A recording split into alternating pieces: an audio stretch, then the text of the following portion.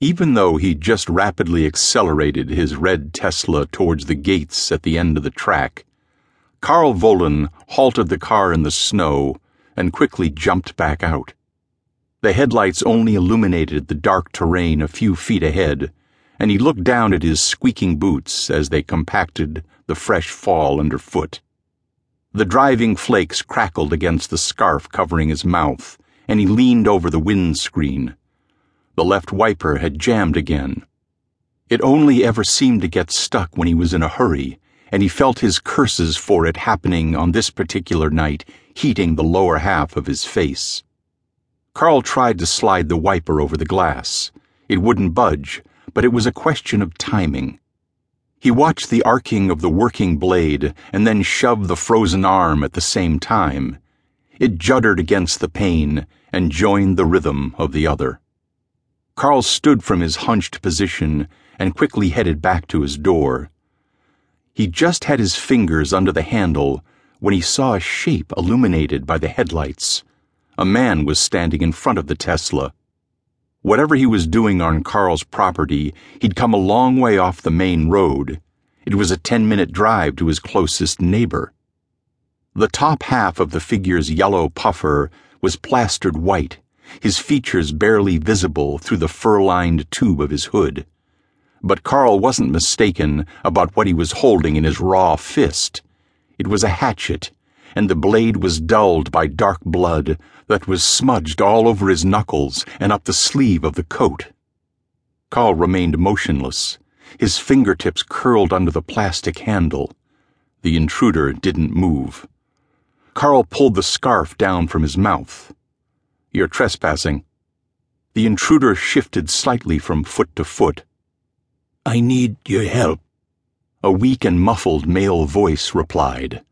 The stranger took a pace forward. "Stay where you are." Carl clicked up the handle. The hatchet remained rigid in the intruder's hand. He paused for a second before hurtling towards Carl with frightening energy. Carl knew there was about 7 or 8 paces between the car and the intruder. He yanked open the door, dropped into the seat, and simultaneously pulled it shut. He hadn't lifted his foot inside in time, however, and the metal closed hard on his ankle. Gulping back a scream, he pulled himself in. He saw a flash of yellow pass the side window and tugged on the door again.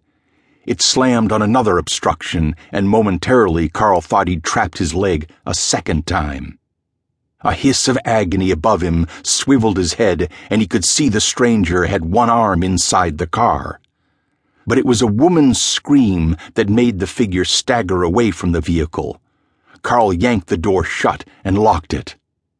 "I'm calling the police." Carl turned to where Marta was sitting in the back seat, rummaging through her suede patchwork bag for the phone. "Quickly."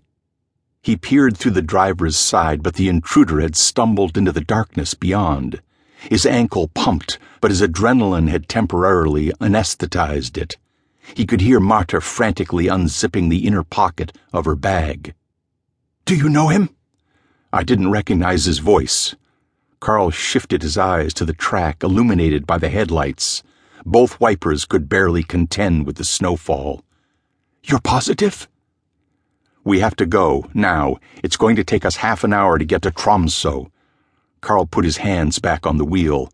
"Carl!" The stranger appeared to the left of the headlights and stood directly in their path. He held out his left bloody palm in an official gesture to stop. "Is he insane? Drive through him." Carl swallowed. "I can't do that." "He's got a fucking hatchet. Drive at him." "I can't accelerate enough." "He'll have to stand aside." "If we antagonize him, he'll attack." "He has already. Do it." Carl put his foot hard on the pedal, but as they surged towards him, the figure stood his ground.